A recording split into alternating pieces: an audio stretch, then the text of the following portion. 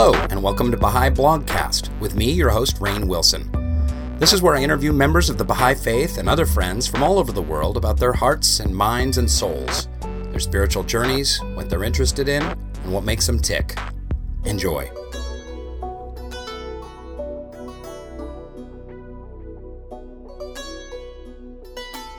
Sean Hinton, welcome to the Baha'i Blogcast. So nice to see you. So nice to hear you. Thanks for being on the show. Is this a show? I guess it's a show. Welcome to the show. What a pleasure to be on the show. There's so much I want to ask you. There's so much I want to dig into. But I want to say that in my life as a Baha'i, really for the last 20 years, and when I grew up a Baha'i as a teenager, one of the greatest Baha'i stories, maybe the single greatest Baha'i story I've ever heard in my life, was you telling the story about becoming a Knight of Baha'u'llah and your journeys and your travails in Mongolia.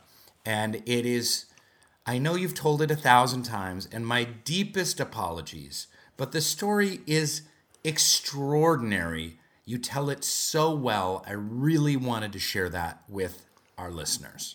Before we get into any of the biography or personal story or what you're working on or anything like that, let's cut to the chase. How did you become a Knight of Baha'u'llah? So I hope your show is a long show because I don't know if I do a short version of this, but I'll do my very best. No, you know what? Let's do the long version. I'm not kidding. Let's do the longest possible version. Well, I was a long-bearded, long-haired music student in London. I had grown up in Australia. I'd come to London to the big city to study music, and I was with my Baha'i friends in the summer that year of 87, and in the course of that summer, we, with one particular very dear Baha'i friend, Adam Robarts, and I, we conceived of this idea of undertaking a pilgrimage, but of flying to Istanbul and of following Baha'u'llah's route of exile through Turkey. And we did that. We went as close as we could. We followed the places, the route, the roads, the mosques that Baha'u'llah visited during his exile. How old were you at this point? So I was 21. I turned 21 in Istanbul. And Adam and his father, who came to sort of send us off on our way, we had dinner. We went to Asia for dinner across the bridge and had dinner together at the Hilton Hotel on the Asian side of Istanbul for my 21st birthday. And we set off. And it was an extraordinary journey. It was wonderful. It felt like a new thing. In those days, we didn't know many other of our peers who had had the chance to visit those places, and indeed to spend 4 or 5 days as we did at the House of Baha'u'llah in Edirne. The local Baha'is gave us the key. We walked on the cobblestones that Baha'u'llah must have walked on to the mosque. I mean, it was just an extraordinary, wonderful experience. And as we progressed through Turkey, down the coast to Izmir, to Gelibolu, and then we went by boat across the Mediterranean and sailed into Haifa at dawn on this sort of little boat. Along the way, we had an argument, as good Baha'is on pilgrimages do, and we talked about that extraordinary period from 1953, the 10-year crusade, when Shoghi Effendi had issued this challenge to this then nascent community that was centered only in a few cities in the world, in a few major, in a few countries and major cities in the world, really. And he issued this extraordinary challenge, complete with a map and lists and everything, to these communities to dissipate, to spread, to go to the corners of the earth, to places that people hadn't even heard of, to these territories and islands, and to fulfill these goals, to realize Baha'u'llah's vision of the Baha'i community as a truly global faith, as a faith for all people. Mm-hmm. And he wrote these extraordinary letters about what that should be like and who the people that they would go to were. And it was this soul-stirring call. And of course, as we know, as you know, so many extraordinary people took that challenge and went. Without knowing really even where or how they were going to get there, they went. And we talked about that because indeed, Adam's father and grandparents were Knights of Baha'u'llah. And so in the course of that conversation, I was convinced that that moment had passed, that all of those goals from that period, 1953, had been filled. And Adam was kind of sure that perhaps some of them weren't, that perhaps the period of the Cold War and the extraordinary changes that had happened across Eastern Europe in that period had meant that some of those goals of the Guardian were still unfilled. And we had an opportunity while on pilgrimage to settle the bet, as it were, and over dinner with one of the members of the House of Justice, Mr. Semple, we asked him the question. We said, well, who's right, Adam or Sean? And what's the story with these goals from the Guardian's 10-year crusade? And Mr. Semple said with a twinkle in his eye, and I will never forget the table and the setting and the people and seeing him at the other end of the table sort of looking at me and saying, well, there are two places left, Mongolia and the Sakhalin Islands. And you know what, Sean? You should go to Mongolia and study the music. And he got a laugh. It was a great line. And everyone, what a joker, Mr. Semple, House of Justice member going to, Sean's not going to go to Mongolia.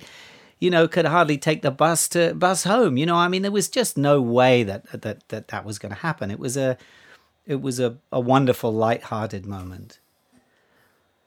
But of course, that seed went in, and I sat there at the table and thought to myself, well, what if I did? Where would you, how would you? I just sort of mulled it around in my head. I kept thinking about it.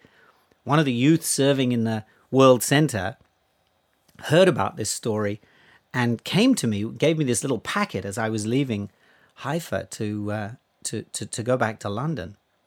And in this packet was a series of folded pages that had come out of a dot matrix printer and in the old days. And he had gone to the computer at the Baha'i World Center, because there was one then. And he had gone to the computer and he'd typed in a search of all the references in the Baha'i writings to the word Mongolia. And he'd printed them out laboriously on these sort of folded sheets of computer paper. And there it was. There were these references, mostly from The Guardian. When The Guardian called on the pioneers to go to these far-flung parts of the world. And I had goosebumps as I took off from Tel Aviv reading these passages and thinking, wow, what would that be like? What would it be like if you actually went? And I got back to London and I looked up in... I have to explain this. I think your fan base, Rain, is a younger demographic who may not recall a time before the internet. In the old days, they used to take the internet and they used to print it out in a book, and it was called the White Pages, right? It was called the phone directory. It was kind of like the internet printed out. Also, and you remember encyclopedias? Yes, it was. That was like a printed version of Wikipedia. A printed version of Wikipedia. Well, this was a printed version of sort of, the address book of London. And I looked up and there was a Mongolian embassy in London. And so I got back, and actually Adam and I were flatmates at Cambridge, in Cambridge. Now, I wasn't a student at Cambridge at the time. I was finishing my studies in London. Adam was at Cambridge. And the two of us shared a house in Cambridge. And I dialed the Mongolian embassy. I thought, I'm on a mission. Mr. Semple's told me I should go. Why? I'm going to find out. And I called the Mongolian embassy. And nobody answered. And I called them again. I was quite persistent. And nobody answered. And I called them again. And I called them again. And nobody answered. And I forgot about it. I moved on, life moved on. I was busy. I was in my final year of university. I was, doing this. And I have to say, Rain, I completely forgot about that idea, about that sort of dinner, about what Mr. Semple had said. And about 6 months later, I remember this so clearly, sitting at my desk in our house in Cambridge, looking at some things. It was Friday afternoon. It was 5 o'clock. And I remember coming across this little piece of red paper, a scrap of paper on which I'd written the telephone number of the Mongolian embassy. And I thought, oh yeah, there was that Mongolia thing. And so I dialed the phone. I dialed the number without thinking, without a plan. And of course it answered on the first ring. And I didn't know what I was going to say. I had no plan. And so I said, well, and all I could remember was what Mr. Semple had said to me. And so I said, well, I'm going to Mongolia to study the music. And he said, okay, great, fine. And, this is the Mongolian embassy. And I said, well, the only thing I could think of. Can you give us a little background here? Why had Mongolia not previously been opened up, right? It had to do with its communist origins, yes? So Mongolia is a huge landlocked country sitting in between China and Russia. It was the second country after the Soviet Union to have a socialist revolution, 1921, and had been a firm part of the Soviet bloc since then, but since the 1950s had had no connection at all from China. They had very much taken the side of the Soviet Union. And so from about the period that The Guardian made the call for Knights of Baha'u'llah, Mongolia had been very, very much between the Iron Curtain, and in fact had sat almost impenetrable between those two countries, where Russia used it as a base for troops to sit along the Chinese border, but didn't really want anybody going in and out. It was never part of the Soviet Union. It was always formally independent, but it was this sort of island in the middle of the continent, 3 times the size of France, approximately the same size actually as Iran, a huge territory, and with just 2 million people. And so this tiny population spread out in this incredible landscape, the coldest capital in the world, minus 40 degrees in winter, in both Fahrenheit and Celsius, by the way. Wow. Fun fact. And this extraordinary country that was really, really isolated. And what I didn't know then, when I made that phone call to the Mongolian embassy, was that they gave that Mongolia allowed a handful of people, 6-7 foreigners each year, the opportunity to get a visa to go and live in the country and work in the country. There would be visitors who would come through on the train for a few days, but to actually live there was literally a handful of Westerners who had the opportunity each year to go in. So I blathered my way through with this chap on the embassy, and I said, well, I'm going to Mongolia to study the music, and I need a scholarship. Do you have any money? And he said, no, we don't have a scholarship. We're the Mongolian embassy. We give visas, and we don't give any of those out. So, forget about it. But he said, there's an organization called the British Council, which is the sort of British government's cultural exchange, organization. And they might be able to help you. So Friday afternoon, 5:30, I looked up in the phone book again, and I called this British Council number, and somehow 5:30 on a Friday afternoon, I get through to the Mongolian department, and I do my same spiel. I'm going to Mongolia to study the music. Wow. Guys, this is amazing. You should call. Because actually, we have one scholarship, and the application closes on Wednesday. So, what you're studying, music, sounds kind of interesting, sounds fairly harmless. We have a lot of people that want to study politics and things, very sensitive. We can't send them. You have to know that this is a postgraduate scholarship. You have to be enrolled in postgraduate. Is that? Well, I said, yes, I'm in Cambridge. Now, I was living in a city called Cambridge. I wasn't actually enrolled at Cambridge University. There was a technical detail that maybe I had left out in that first call. But I figured I'd get to that later. So there I was on a Friday night with a weekend and a couple of days to make an application to go to a country I couldn't place on the map, to do something I didn't know anything about. So lots of prayers ensued. Adam and I sat there and said, "Oh my God, that conversation at dinner, what do we do?" So my first point of call was to go to the library at Cambridge and to try and find a record of Mongolian music, and I found one. And for the younger listeners here, that's Yeah, you know what vinyl looks like. It's still a thing. Well, this was a vinyl record of Mongolian music, and it was beautiful, beautiful, haunting music. Maybe when you put this all together, we can get a recording of some Mongolian music and share it with your listeners, because it's beautiful, haunting, captivating music. But there was something about this record that was familiar. The name of the professor of ethnomusicology who had recorded this somehow rang a bell with me, and I couldn't figure out where. I called my parents in Australia and I said, "So, Gene Jenkins, why do I know the name Gene Jenkins?" And my mother said, "Why are you asking?" I said, "No, don't worry, it's a story." She said, "Well, you've heard us talk about her because when you were 2 years old, we used to rent the basement apartment from Gene Jenkins, and she would hold you up and show you the Mongolian violins and the African drums and the musical instruments she'd brought back from around the world." That's amazing. So, that little feeling in the prickle in the back of your neck when you think, well, okay, that's strange. And then my next point of call was to go to the library. I researched about, Mongolia. What else could I find out? And I started, researching and writing. And then I thought, well, I better see if Cambridge University has any experts on Mongolia. So I called up the Oriental Studies Department. They said, "No, we don't have anyone. No. She said, "No, you have to call the Mongolian Studies Unit." I said, "There's no such thing as a Mongolian study." She said, "Yes, the only one in the world. Right here in Cambridge. Goodness. Yeah, you should call them. They're really good at what they do." So I called them up, and I don't think the phone rings very often at the Mongolian Studies Unit of Cambridge University, to be honest. They were kind of excited. They answered. And I said, "I'm going to Mongolia to study the music." Wow, they were excited to hear that. They said, "Now, would you like to study Mongolian language?" And I said, "Well, yeah, I guess." And they said, "Well, because it's amazing, you should call."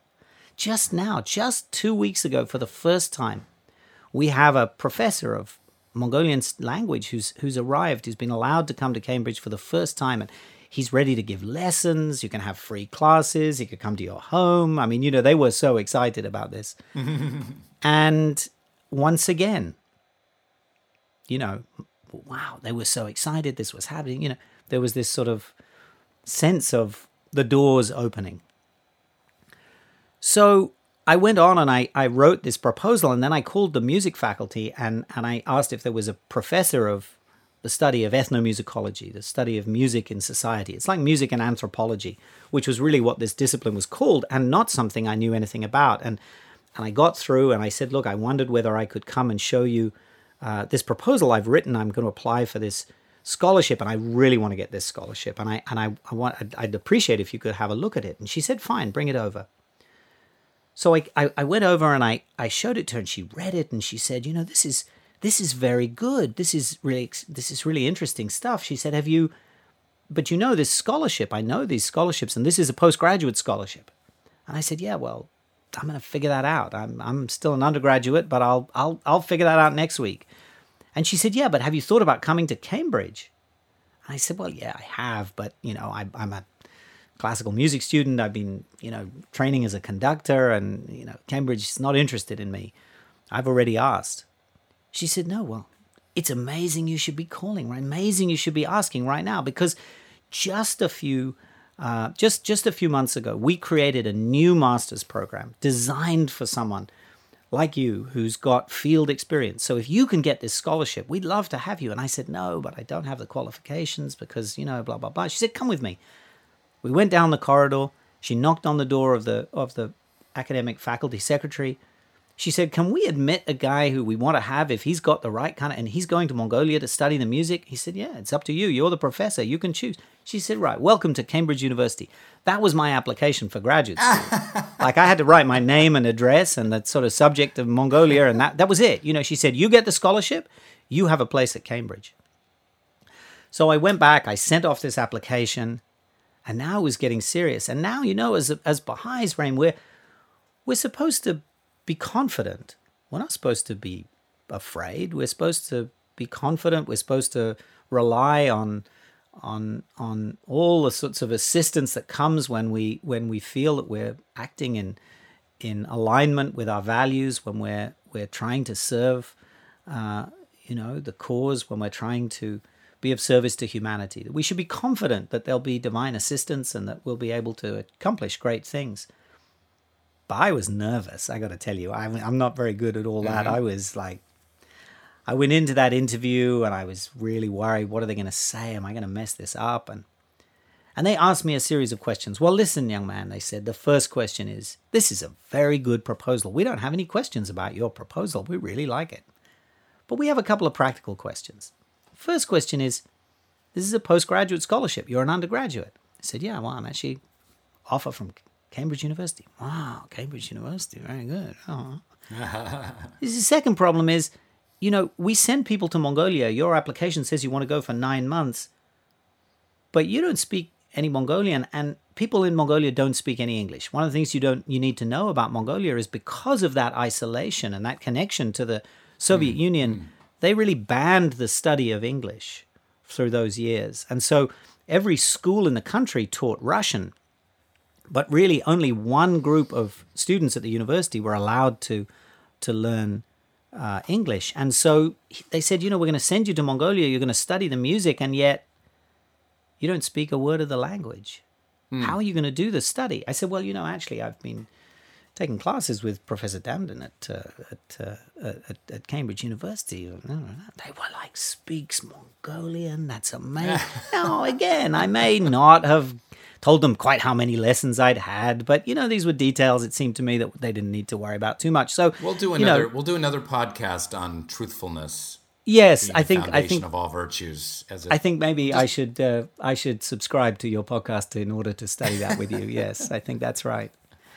And then they said, look, they had a series of these extraordinary questions, and every single one I had these kind of answers for. And finally, they said, listen, we're worried that you're going to go to this country. Now, as I said, this is a remote country. The temperature is very extreme, and they said we've sent 1 or 2 British scholars before, and they just couldn't manage in the temperature and the conditions. It's very simple, very basic at that time. And I grew up in Australia. I may have seen snow once before at that age, but really not very much. I mean, I'm not really good in the cold. But I didn't want to spoil a good thing. I didn't want to spoil a good story. So luckily, I had just a few months before, I had visited Finland to visit the Baha'i community in Finland. And they'd put me on a nice warm train, and I'd gone up to visit the Baha'is in a little town called Rovaniemi, which was just over the Arctic Circle. So I said, well, I'm not worried by the cold. I was traveling in Finland above the Arctic Circle just this Christmas. They were like, oh my God, this guy's an explorer. So I left that room, and a few hours later they called to say congratulations that I had been given this scholarship, and that, as I say, thereby giving me the opportunity to go to Mongolia and to get a visa that was one of only a handful that were given to foreigners in the world, to Westerners, I should say, anywhere in the world to visit Mongolia in that year. And so some months later, I had the opportunity to go on pilgrimage I had applied many years before. My date came up, and it turned out that the date for pilgrimage was just before I was due to leave for Mongolia. And so I visited the Holy Land. I got an invitation to tea with Ruhir Khanum, who, as your listeners know, is the widow of Shoghi Effendi, the guardian of the Baha'i faith. And she was an extraordinary traveler and a presence and a writer and author and just an extraordinary human being. And really a person of great significance as a living member of the extended Holy Family for Baha'is. And I got an invitation to tea at the house of Abdul Baha, at the master's house with Ruhir Khanum. And I went along, and there were a few other people there, and she greeted each of them, and she said, wow, it's wonderful to see you, Mr. So-and-so. You're here because you were a Knight of Baha'u'llah to this territory, and you're here because you had this wonderful service. And then she got to me, and she said, well, you're here because of something we hope you're going to do. You better go, young man. And so I was like, oh my Lord, I was ready to go. And sure enough, a week later, I got back to the UK and I got on a train from London. And I took the train across Europe, through Berlin, through Moscow, right across on the Trans-Siberian, all the way down to Mongolia. And in December the 28th, 1988, I arrived in Mongolia. And in so doing, had the privilege of becoming the first Baha'i to live in that country. And that's the story of how I got to Mongolia. Now, of course, the real story is what happens next, right? I know there's more aspects to this story. I remember. Keep going. Well, it was extraordinary to be there. And I want to sort of give you a sense of quite how isolated it was. I mean, I was 22. I had, lived away from home for a few years, but I had always grown up in a wonderful Baha'i community with and in a community and in a family, and had lived and enjoyed that community all my life.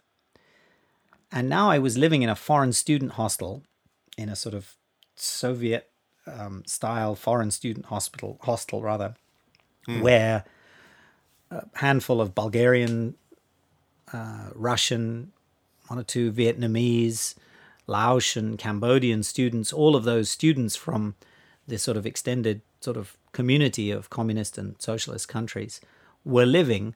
And then, there was me. And how was your Mongolian at this point? So, not great, right? I had a handful of words. I was saying hello, and actually I had been really, I'd been really boning up on the trip over and trying to sort of get those lessons in, but I was not functional at all. And so all of us, I had sort of 2 or 3 hours of language classes a day. That was what they gave me, because they said you have to learn the language before you can do any of your academic studies on the music. And so that was what I did all day, was just learn the language, but it was very rudimentary. And I remember a moment just a few weeks after I arrived when I realized that it was the 19-day feast. And I realized that I was all on my own. I didn't know what I was going to do. I wanted to sort of celebrate this somehow. And so I started preparing for this event. And I remember thinking, well, I need to get something special, and sort of share it with some of the students and the friends. And listen, how rudimentary it was. I went to the store. I went to the department store in Ulaanbaatar, in the city, and that month they were only selling forks. They didn't have knives, right? Because the factory in Siberia that made knives and forks only had made forks that month, or whatever it was. And we would go to the store, and there would be meat but no vegetables, or there would be potatoes but nothing else. It was very, very simple in those days. And so I had my little bowl. Back in 1989. Oh yes, back in the last century. And on my way back to the students' hostel, I saw a crowd of people gathered outside what must have been a little store in one of the buildings. And when you saw a line of people lining up for something, you knew there was something to buy, so you went and joined the line. Mm-hmm. You didn't know what it was, but you figured it was worth having. So I lined up, I queued up with them, and I was trying to see what it was people had, and and then I saw someone carrying apples. And I was so excited. I was like, apples, what are the chances? So apples, I'm going to have apples for this 19-day feast that I'm going to celebrate all on my own. I'm going to be able to share apples with the students at the hostel. And that's going to be my contribution to this to this day. This is something that was really important to me. So I stood in line. It was snowing and I was getting ready. What was I going to say? I was getting ready. And in Mongolia, there are 2 lines in many parts of that part of the world in those days. You would queue to give them money, and then you would take your little ticket, and then you would queue up to get the produce.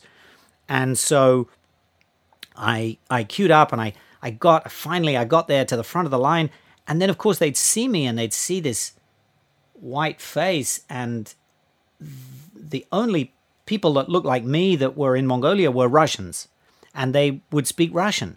So now, not only do I not speak enough Mongolian, I speak no Russian, and they're kind of shouting at me in Russian, and I don't know what's going on, and I'm forgetting all my Mongolian, and they stare, and then I come out with the one number I can think of, and I say that number, and they look at me, and they're like, because I figured that was the right number of apples. So they look at me, and they're talking to each other. Okay. So they take my money and they give me the ticket and I go and they start loading me up, not with 8 apples, but with 8 kilos of apples. Now, 8 kilograms of apples is a lot of apples. And in a store where they don't give you, a paper sack to carry them in, I didn't have anything. I was putting them in my backpack. I was stuffing them into my jacket. They were down my sleeves. I walked home like the Michelin Man, with 8 kilos of apples that I didn't know what to do with, but I'd paid for, and I wasn't going to give away. I wasn't going to leave there. And I went back to my student hostel, and I cut these apples up with a fork, and I shared them with the students, and I commemorated this sort of 19-day feast. And I remember it because the electricity went out that evening, and I sat by candlelight and realized that for thousands of miles around me, there were no Baha'is. And yet I was connected to this global Baha'i community that at that moment in other parts of Asia and other parts of the world, and an hour later, people were observing this practice of the 19-day feast, and that there was this kind of wave of united action taking place across the world in this community. And actually, though I was sort of physically distant, I had this very overpowering sense of connectedness to the global Baha'i community and to my Baha'i family, as it were, around the world. And that really sustained me through many months in that first year of being isolated in Mongolia. Now, let me ask you, how were your studies going? What was that like?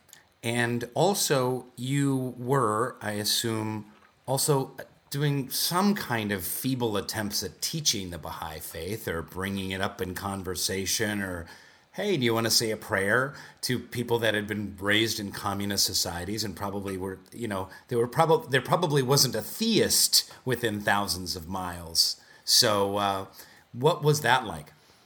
Yeah, so before I went, I asked the Universal House of Justice for some guidance and as to, how one should, what was appropriate in a society where the practice of religion was seriously constrained, let's say. I had heard that a tourist had been visiting Mongolia on the train and had arrived and had 2 Bibles with him at that when he had entered, and that he had been, as it were, arrested and turned away at the border, and the Bibles had been confiscated. So, we knew that this was a highly sensitive moment, and that I wasn't to travel into Mongolia with more than a single book, a single volume of Baha'i prayers and readings that I would use for my own purpose. But that really I had to give the greatest of respect to those laws and to that practice in that country. And I wasn't in any way going to Mongolia by subterfuge or to sort of undermine any of those practices. I also felt very deeply the responsibility that, as the first Baha'i to be living in Mongolia, how I carried myself, how I behaved, would reflect somehow on some of the early perceptions of the Baha'i faith, perhaps that Mongolians and Mongolia would have. And so I felt that responsibility very greatly. I did have, in April, May of that year, a visit from Ruhiya Khanum, actually, who came to Mongolia. She was traveling in China that year, at that time. And, well, you couldn't pass through Mongolia, but she was popping down the she was in the region. Railroad. And that's right. Yeah. Well, she was in China. She'd been in Hong Kong and China and in Asia. And she was an elderly then, and in her, I think, late 70s at the time. And I got a message from my father, who passed a message to me saying, Mrs. Rabbani is coming to visit, and I had to arrange sort of invitations for her. And she came as traveling, as it were, personally, not on official business of the Baha'i community. And she came with a few colleagues and friends. And so, because in those days there was only one flight a week from Beijing to Ulaanbaatar, she had no choice but to come and stay for 7 days. That was the only option. And so I had this great privilege of spending a week with her, and walking around the city, because we didn't have a car. We couldn't rent a car. There were very few private cars, and we took buses. I'd maybe, to have taken a public bus with Ruhir Khanum around Mongolia. But I observed visiting the sites like the Museum of Falconry. We went to museums. We went to the museum, actually the Dinosaur Museum. Thank you, Rain. If you'd done your research for this interview, you would know that it's not the Falconry Museum. It's the Dinosaur Museum that is the great attraction in Mongolia.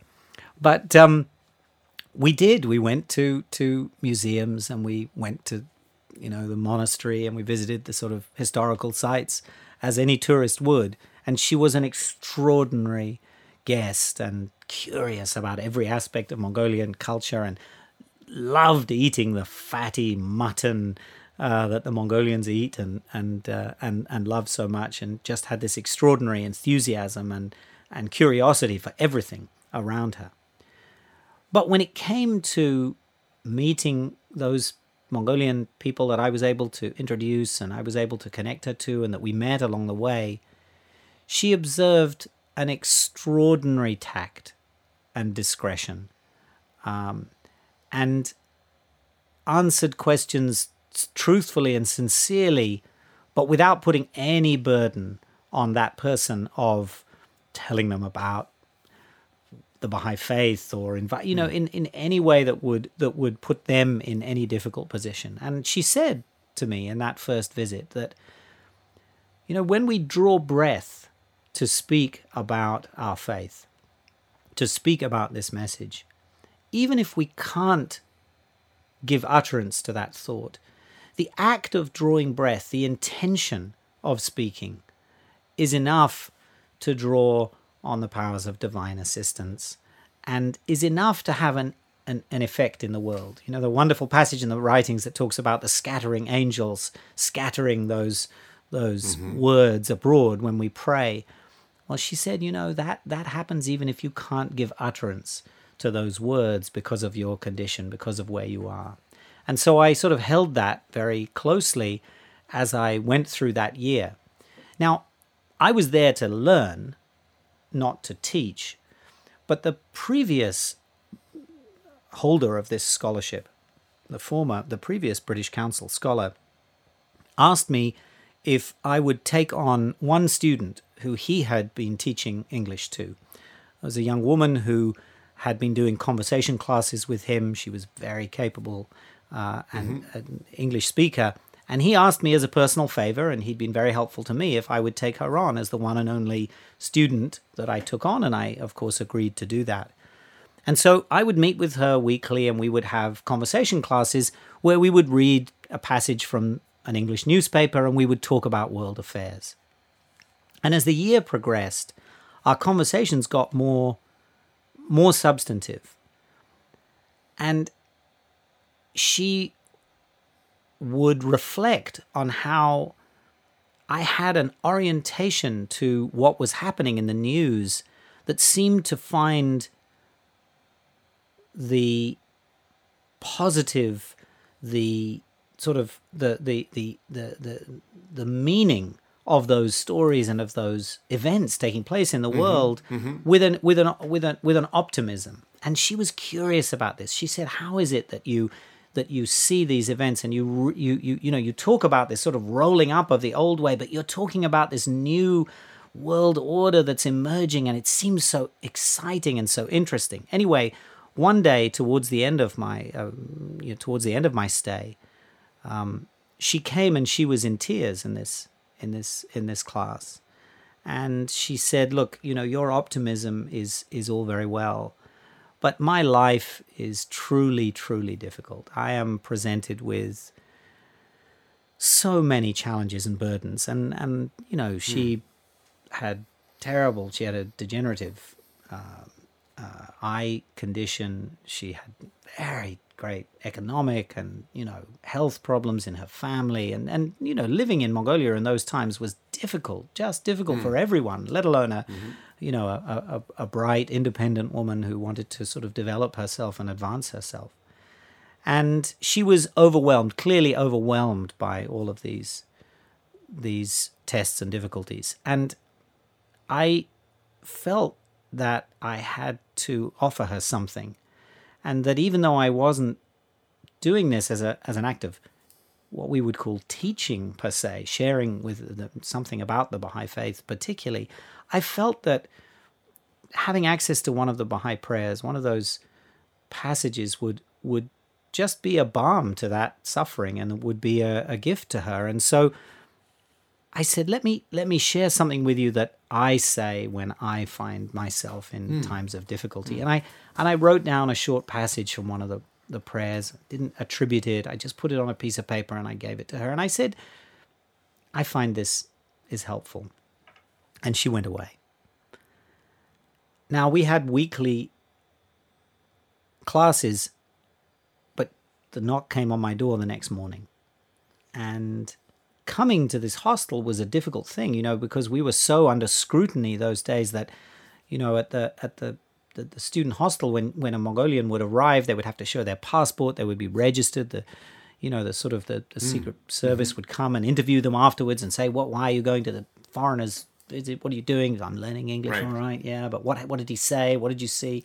It was really like that in those days. Yeah, yeah, exactly, yeah, all those 8 kilos of apples. And so it was a big deal for her to come, but she came again the next morning. She knocked on the door and she said, I want another one of those. Have you got more? And so I wrote out another little passage and I gave it to her, and she went away, and she came back the next day. Were you writing it out in English or in Mongolian? In English, because as part of our language conversations, she was a good English speaker.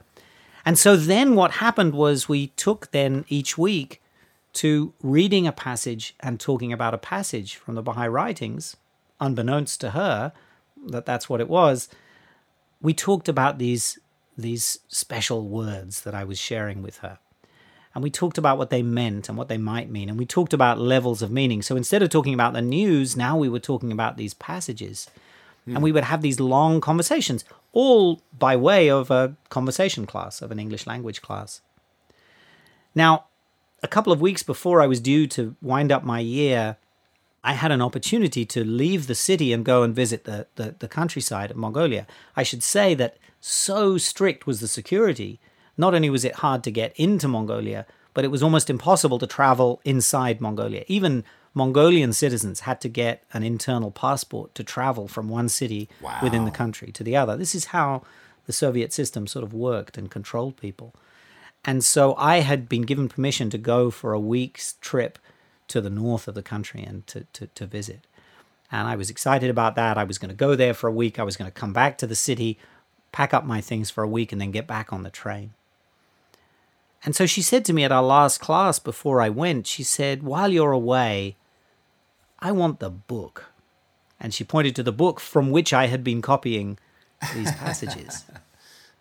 Now, I hadn't talked to her, Rain, about what the book was, what it meant, who Baha'u'llah was. I hadn't talked about that. This was just, we were just talking about these prayers, about these words, about what they mean to us as human beings.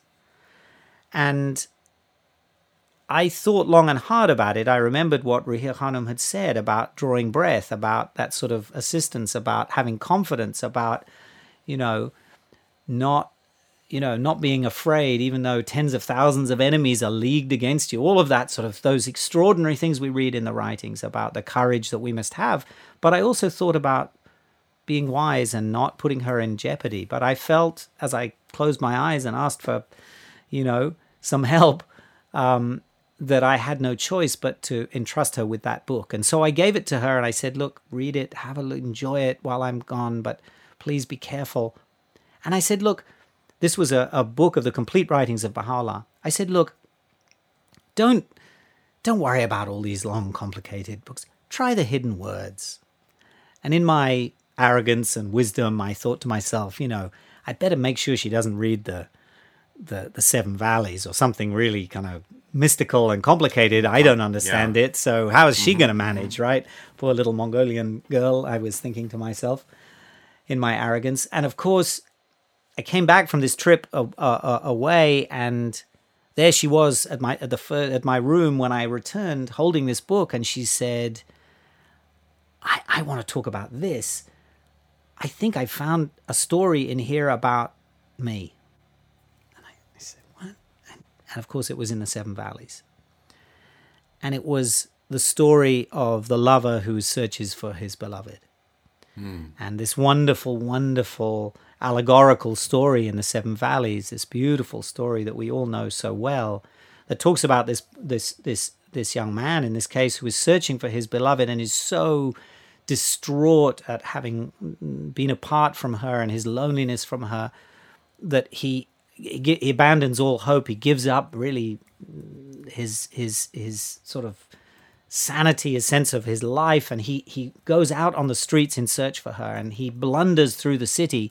And as he does, he's confronted by these watchmen who bar his way. And he turns away and goes down another road and is blocked by a watchman. And he calls out and he curses these watchmen who are clearly sent to destroy him and to harm him and are blocking everything. And this is the source of all of his problems. And he keeps stumbling through the city, and eventually he gets to a dead end, to the end of an alley, and he climbs up this wall, and it scales this wall, and it was very high and very painful and difficult to scale. And he gets to the top of the wall, and he decides to throw himself over the wall. He gives up. He's completely detached, even from his own life. And he finds himself in a garden, and there underneath a tree, he sees his beloved. He sees what he's been searching for. It's the most beautiful passage, one of these perfect passages in the Baha'i writings. And she's reading this story. That's right. The lover searching for his beloved. And she's telling me this story, and she says, I've been searching all my life. I've been searching for something all my life. And all these difficulties, all these tests, all these things that I told you about, all these things I've been complaining about, I've been decrying, I've been blaming. And yet they were leading me somewhere. They were leading me here. And I've been climbing this wall. I've been reading and learning and studying. And I feel like I'm at the top of this wall and I don't know what's on the other side. But this is the first thing I've found that is true in my life. I believe in this. And so in that extraordinary way, she accepted the Baha'i faith. She began a conversation, and she became the first Baha'i in Mongolia. And I said to her, And this was just a couple weeks before you were leaving. This was just a week or so before I was leaving. And I said to her, one day in the future, people will know about this, and there will be people around the world who will be so excited to learn that there is now one Baha'i, in this whole huge country of Mongolia. And she said, You mean there are Baha'is all around the world? She wasn't joining because of the glossy brochures and the Baha'is everywhere and the temples and you know what I mean? It wasn't any of that. It wasn't any of that she'd fallen in love with these words, with these extraordinary powerful of the word. And she was indeed, Oyun, at just 22 years old, was the first Mongolian to become a Baha'i. What's her name? Oyun.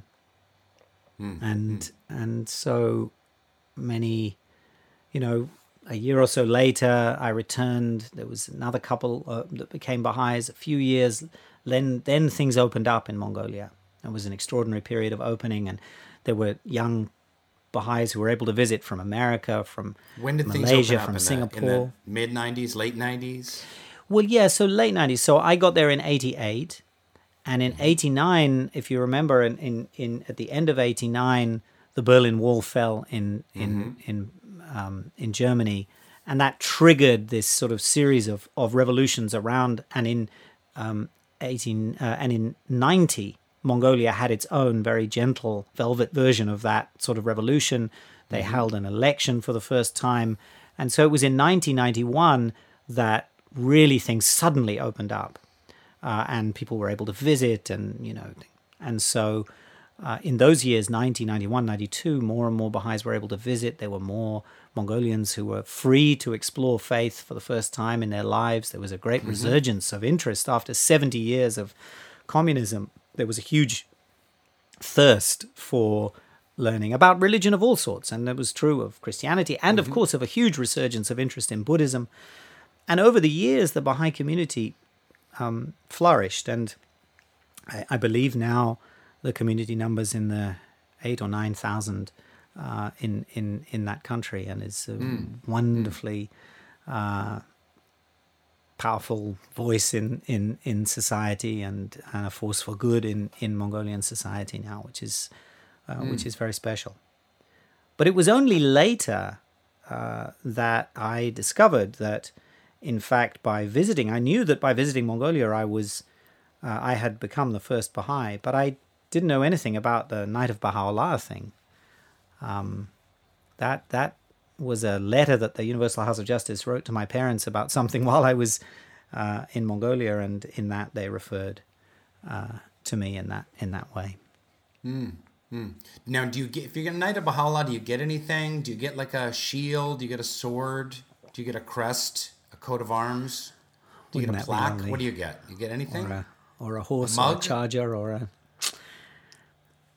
I got first of all, you can't even, I find it a little weird thinking about it. I tend to think about it as if it is somebody else, not me really, because it seems sort of slightly strange for me at my age to be associated in any way with those extraordinary figures in the 1950s who really went as in that sort of cohort of knights then, and so it's a little strange to imagine that. But let me just jump in on that a little bit, and you're being rightfully modest, and I appreciate that. And yet, one of the reasons I find this story so inspiring, Sean, is I've known you for a long time. I don't know you that well, but we've bumped into each other and had some nice conversations. And you're a regular and smart and devoted guy, and circumstances propelled you, circumstances allowed you to move into this terrain. You were obviously being guided by the hand of Baha'u'llah.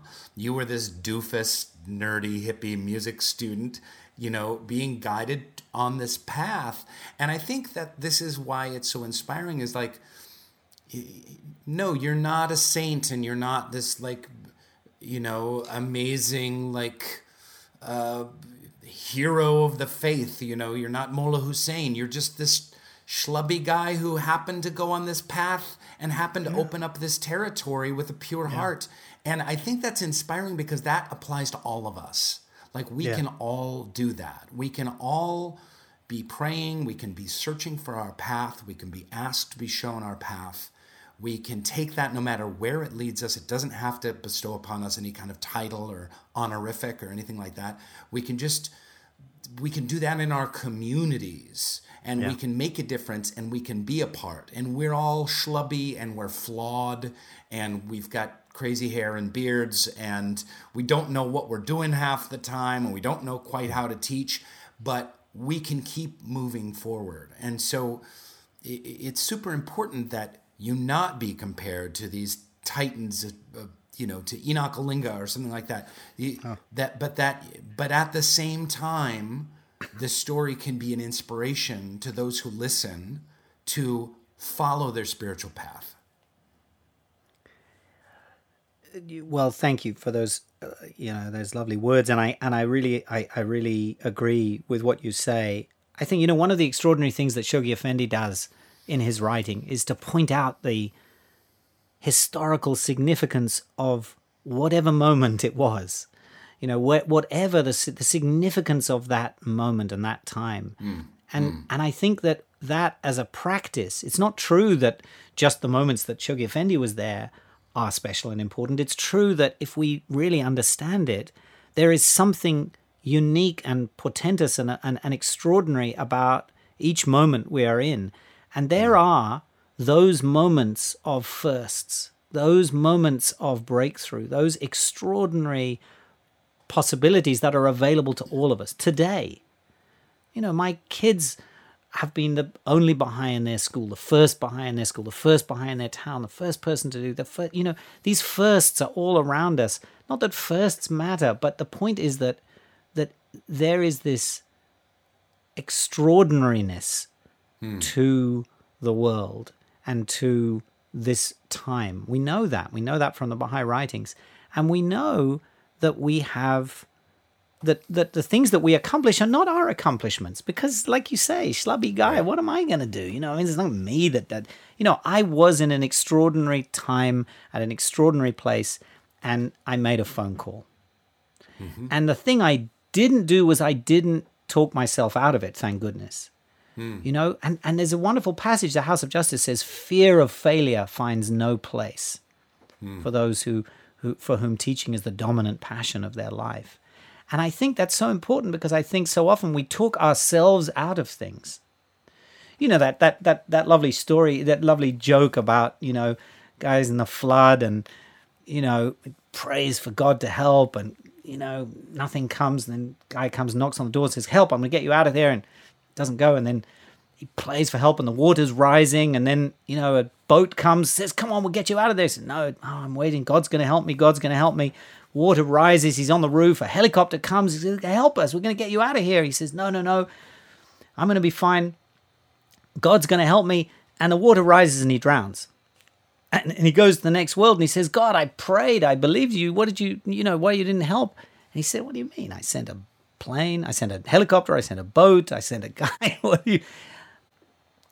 My point is that assistance is all around us all the time when we reach out for it and when we take the first step. And in my case, thank goodness I made that phone call. But beyond that, I think, all these other things just moved in to make that possible. And I'm very obviously grateful for that. But I think that sort of assistance and those kind of special moments are still all around us. And I think we just have to recognize them and value them wherever we are. In a virgin territory. No. Now, I have a couple more questions. You didn't answer the question about your study of ethnomusicology and music in Mongolia. Just give us in a nutshell. I just want to know what 23-year-old Sean Hinton was doing. Were you playing a Tuvan nose flute there? What was happening in your studies? So I had a flute teacher, as it happens, not a nose flute teacher. Thank you very much. And the Tuvans do biphonic singing. Actually, they make two sounds with their throat, so they're quite extraordinary. But and they're not Mongolians. But they're close. I studied the flute while I was there, and I made recordings of a whole range of extraordinary traditional musicians. And I went back to Cambridge. In fact, I wasn't going to go back to Cambridge that following year because it was difficult, it was expensive, and I actually thought maybe, it'd be better if I tried to get back to Mongolia. But the House of Justice wrote my parents and said, Sean has to keep his word. Sean said he was going to go to Mongolia. That was the basis. So it said he was going to go to Cambridge. That was the basis on which he went to Mongolia. So we expect him to honor to be good to his word. There's that truthfulness thing again. Truthfulness thing. They got me on the truthfulness. Darn it. And so you were playing flute. I went back. What else were you studying specifically? So I studied the flute. I learned the language. That first year I learned the language. I went back to Cambridge and I wrote a dissertation about Mongolian music, and particularly about one type of beautiful song called a long song. Maybe we'll get one that we can play. And I wrote about that form, about that type of music, about how it was used, and then in an attempt to go back to Mongolia, I registered for my PhD. And then things were opening up in Mongolia, so I said, you know what, instead of going to the city and studying the flute thing, I want to go to the far west, to the most remote, to the mountains of the Altai in the far west of Mongolia, and live with a family of nomads in a felt tent, and live with them and see how they use the music. And so the sort of study that I was undertaking was an observational one to understand how music is used in society. And so I did. I had the extraordinary privilege of spending nearly 2 years of my time in Mongolia. Of the 7 years I lived in Mongolia, nearly 2 of those were spent in the western mountains of Mongolia, living with a family of nomads and in a now, felt tent. I remember an incredible story that you told about feeling disconsolate and feeling down and turning on the radio in a remote yurt. Can you tell us that story real quick? Sure. Well, that was that period where I was living in the west of Mongolia. I was took about a beard. This was a very remote part of the country, a 3-hour flight from the capital city to a provincial capital, and then another 1-hour flight on a biplane. In those days, they used to have these little canvas and wire wood biplanes, an Antonov 2, that they would fly over the highest pass in Mongolia, over the mountains, land in a dirt field in the far southwest of Mongolia, not far from the Chinese border, and then we would take horses and go up into the hills away, and it was a long way up to the area where I joined this family of nomads and where I was living. So I was about as remote as you can get, and there was no running water. And I would come back to the city every 2 or 3 months to have a shower and speak English and eat something that wasn't, didn't have hooves, because there was not a lot of anything else out there. It was pretty remote and wild in those days, but it was an extraordinary experience. And so I was living out there and with them, packing up our felt tent and on the back of the camel and moving to a new pasture during the summer months, every 3 weeks or so, to get new grass for the animals. And it wasn't one of those camps in the middle of summer, but so high in the mountains that it had poured with snow that night. And I was living in a little tiny sort of bachelor yurt, or ger as the Mongolians call it, next to this other family. And according to Mongolian hospitality, anybody who wants to enter your tent is welcome. You can't have sort of much privacy in a civilization like that, where people are living so close to nature and in such extreme conditions. So when the lads in the valley wanted to come see the English boy, they would just barrel in on their horses, tanked up on milk vodka, and come visit. And sure enough, one morning, after I had been up milking the goats at 6 a.m., they came for a visit, and I had no choice but to welcome them. And by the way, as the host of the ger of the tent, I had to make them tea according to Mongolian tradition. So there I was, covered in snow in my tent, making them tea, trying to sort of distract them while they started opening my bags and looking at my things and, just generally being curious about me as a kind of complete oddity in the middle of the mountains. And they picked up this shortwave radio that I had in those days, and they started fiddling with it. And, they were winding it around, all those squiggly noises. And then they got a little signal from Radio Kazakhstan or something like that, because we were quite near the China, Mongolia, Kazakhstan, Russia border, all that sort of area. And they got a signal from, I don't know what it was, Radio Kazakhstan. There was some music. They were like, oh, yeah. They were loving the music, and they gave me a little moment. I wasn't feeling very spiritual right now, Ray. I mean, yeah, I can tell you. I needed all the divine assistance I could get right then. I was not feeling very friendly. And, and suddenly they lost the signal, and they said, no, fix it. And they gave it to me. And so I started trying to tune in back into the signal. And as I did that, I suddenly stumbled on this clear channel, and I heard this English voice, this voice that I recognized, speaking the words of a prayer over the radio. And they grabbed the radio. Come on, give us the radio, Kazakhstan. Prayer. And I was like, of a Baha'i prayer. And I said, just give it to me, And I listened, and there it was, clear as a bell. This prayer of Abdul Baha being read in this crystal cut, crystal glass English tones by a very dear Baha'i friend of mine and I recognized the voice instantly, and it finished. That was a prayer by Abdul Baha on BBC. This is BBC prayer for the week or something like that.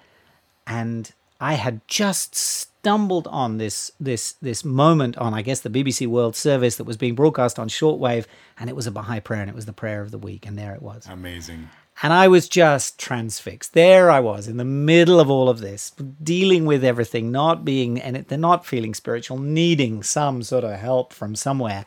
And I came on this extraordinary, few seconds of this Baha'i prayer from a voice I recognized in the other side of the world. And it was just a very personal but very special moment of confirmation. And there were those moments and I think you've experienced these. There are moments in one's life, moments in one's career where you feel far away from all things spiritual and then there's just something happens that reminds us and connects us and we remember. And that was very special when that happens. That's beautiful.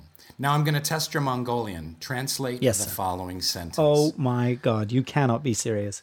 I don't want to do this. Help me, there's a goat in the kitchen. Nyama. I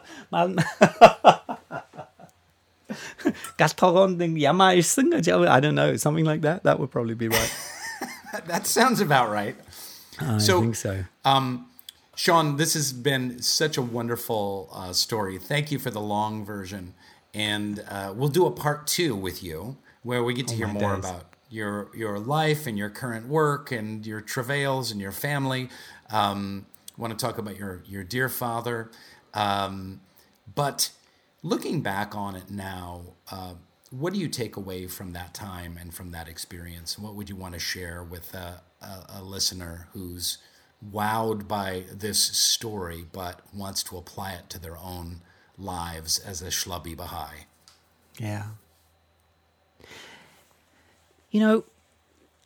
I take away, the thing that I reflect on more than anything else is how extraordinary the possibilities are that we have in our lives and that confront us so far beyond anything that we can imagine, that we could sort of figure out for ourselves. If I had sat down and said, what I really want to do is go from studying music to Mongolia, and then from there I want to do this and I want to get that job, and there's no way, it was so far beyond what I could have come up with that the gift that I've had is being open to these opportunities that were there in my life, that were presented, that were doors that I was able to go through that I couldn't have planned for. And I guess that's not to say that we shouldn't plan. That's not to say that we shouldn't work, that we shouldn't have goals and work towards them. But I do think that at every point in my life, when I have prioritized service to humanity, when I've prioritized service to my faith, when I have prioritized something else other than my plan for myself, my career, good things have happened. And I don't know how to say it any simpler than that. And I don't, it just, when I look back on it, that's the way it's always worked. When I'm trying to game the system, when I'm trying to sort of be clever, when I'm trying to do the right thing for me, sometimes things do, sometimes things don't. I have been very lucky in my life, and I'm deeply, grateful for all the things and opportunities that I've had that so many others don't have. And I'm very conscious of that. But the great things that have happened have always been things that I could never have planned. They've been things that have happened when I've prioritized others or service or something. And so if there's any sort of law of the universe that I've taken away from it, it's that, being of service is the thing that attracts the opportunities and makes those things that you can't dream of possible. And I just try to remind myself of that at every stage, because like everyone else, I forget it all the time too. And I'm out there forgetting it right now, forgetting that today, and need to keep remembering it. A friend of mine who's not a Baha'i, he says, it's always stuck with me, he said, the most powerful prayer is simply, thy will, not mine, be done. And that seems to go hand in hand with what you're talking about. And what have we learnt? We're recording this now, in the middle of this extraordinary coronavirus pandemic. And what have we learnt? We've seen people whose jobs we took for granted, and yet who are doing them in a way that is an extraordinary act of service to humanity. People who are doing ordinary day-to-day jobs that we took for granted are living the reality of this idea that work performed in the spirit of service is worship. And to me, it's that spirit of service. If we bring that to our work, if we bring that to our lives, if we realize that we are only as valuable and only as good as the good we bring to the world, as the good we bring to others, then that elevates what we do from the mundane to an act of worship. And I think, we see people valiantly, at checkouts, and valiantly in hospitals, and driving deliveries. And, here in England, we've been coming out in the streets in the evenings to applaud those people who are doing, who've got a new title. They're now called key workers, But what they're doing is a form of, it's a form of worship. Abdu'l-Baha says it's the highest form of worship, work performed in the spirit of service. And so for me, it's that how to get that orientation to service in my life every day. Well, Sean Hinton, this has been such a profound pleasure. It's truly one of the great Baha'i stories of all time. Someday you must do a book about it, about your adventures and your experiences. But this is part one, because we still don't know who you are or what you're about or what you do, other than this couple of year journey of yours. So please come back on the show. We're going to do Sean Hinton part 2 and hear the rest of the goodies. Can't wait. Thank you, Rain. It was a great pleasure.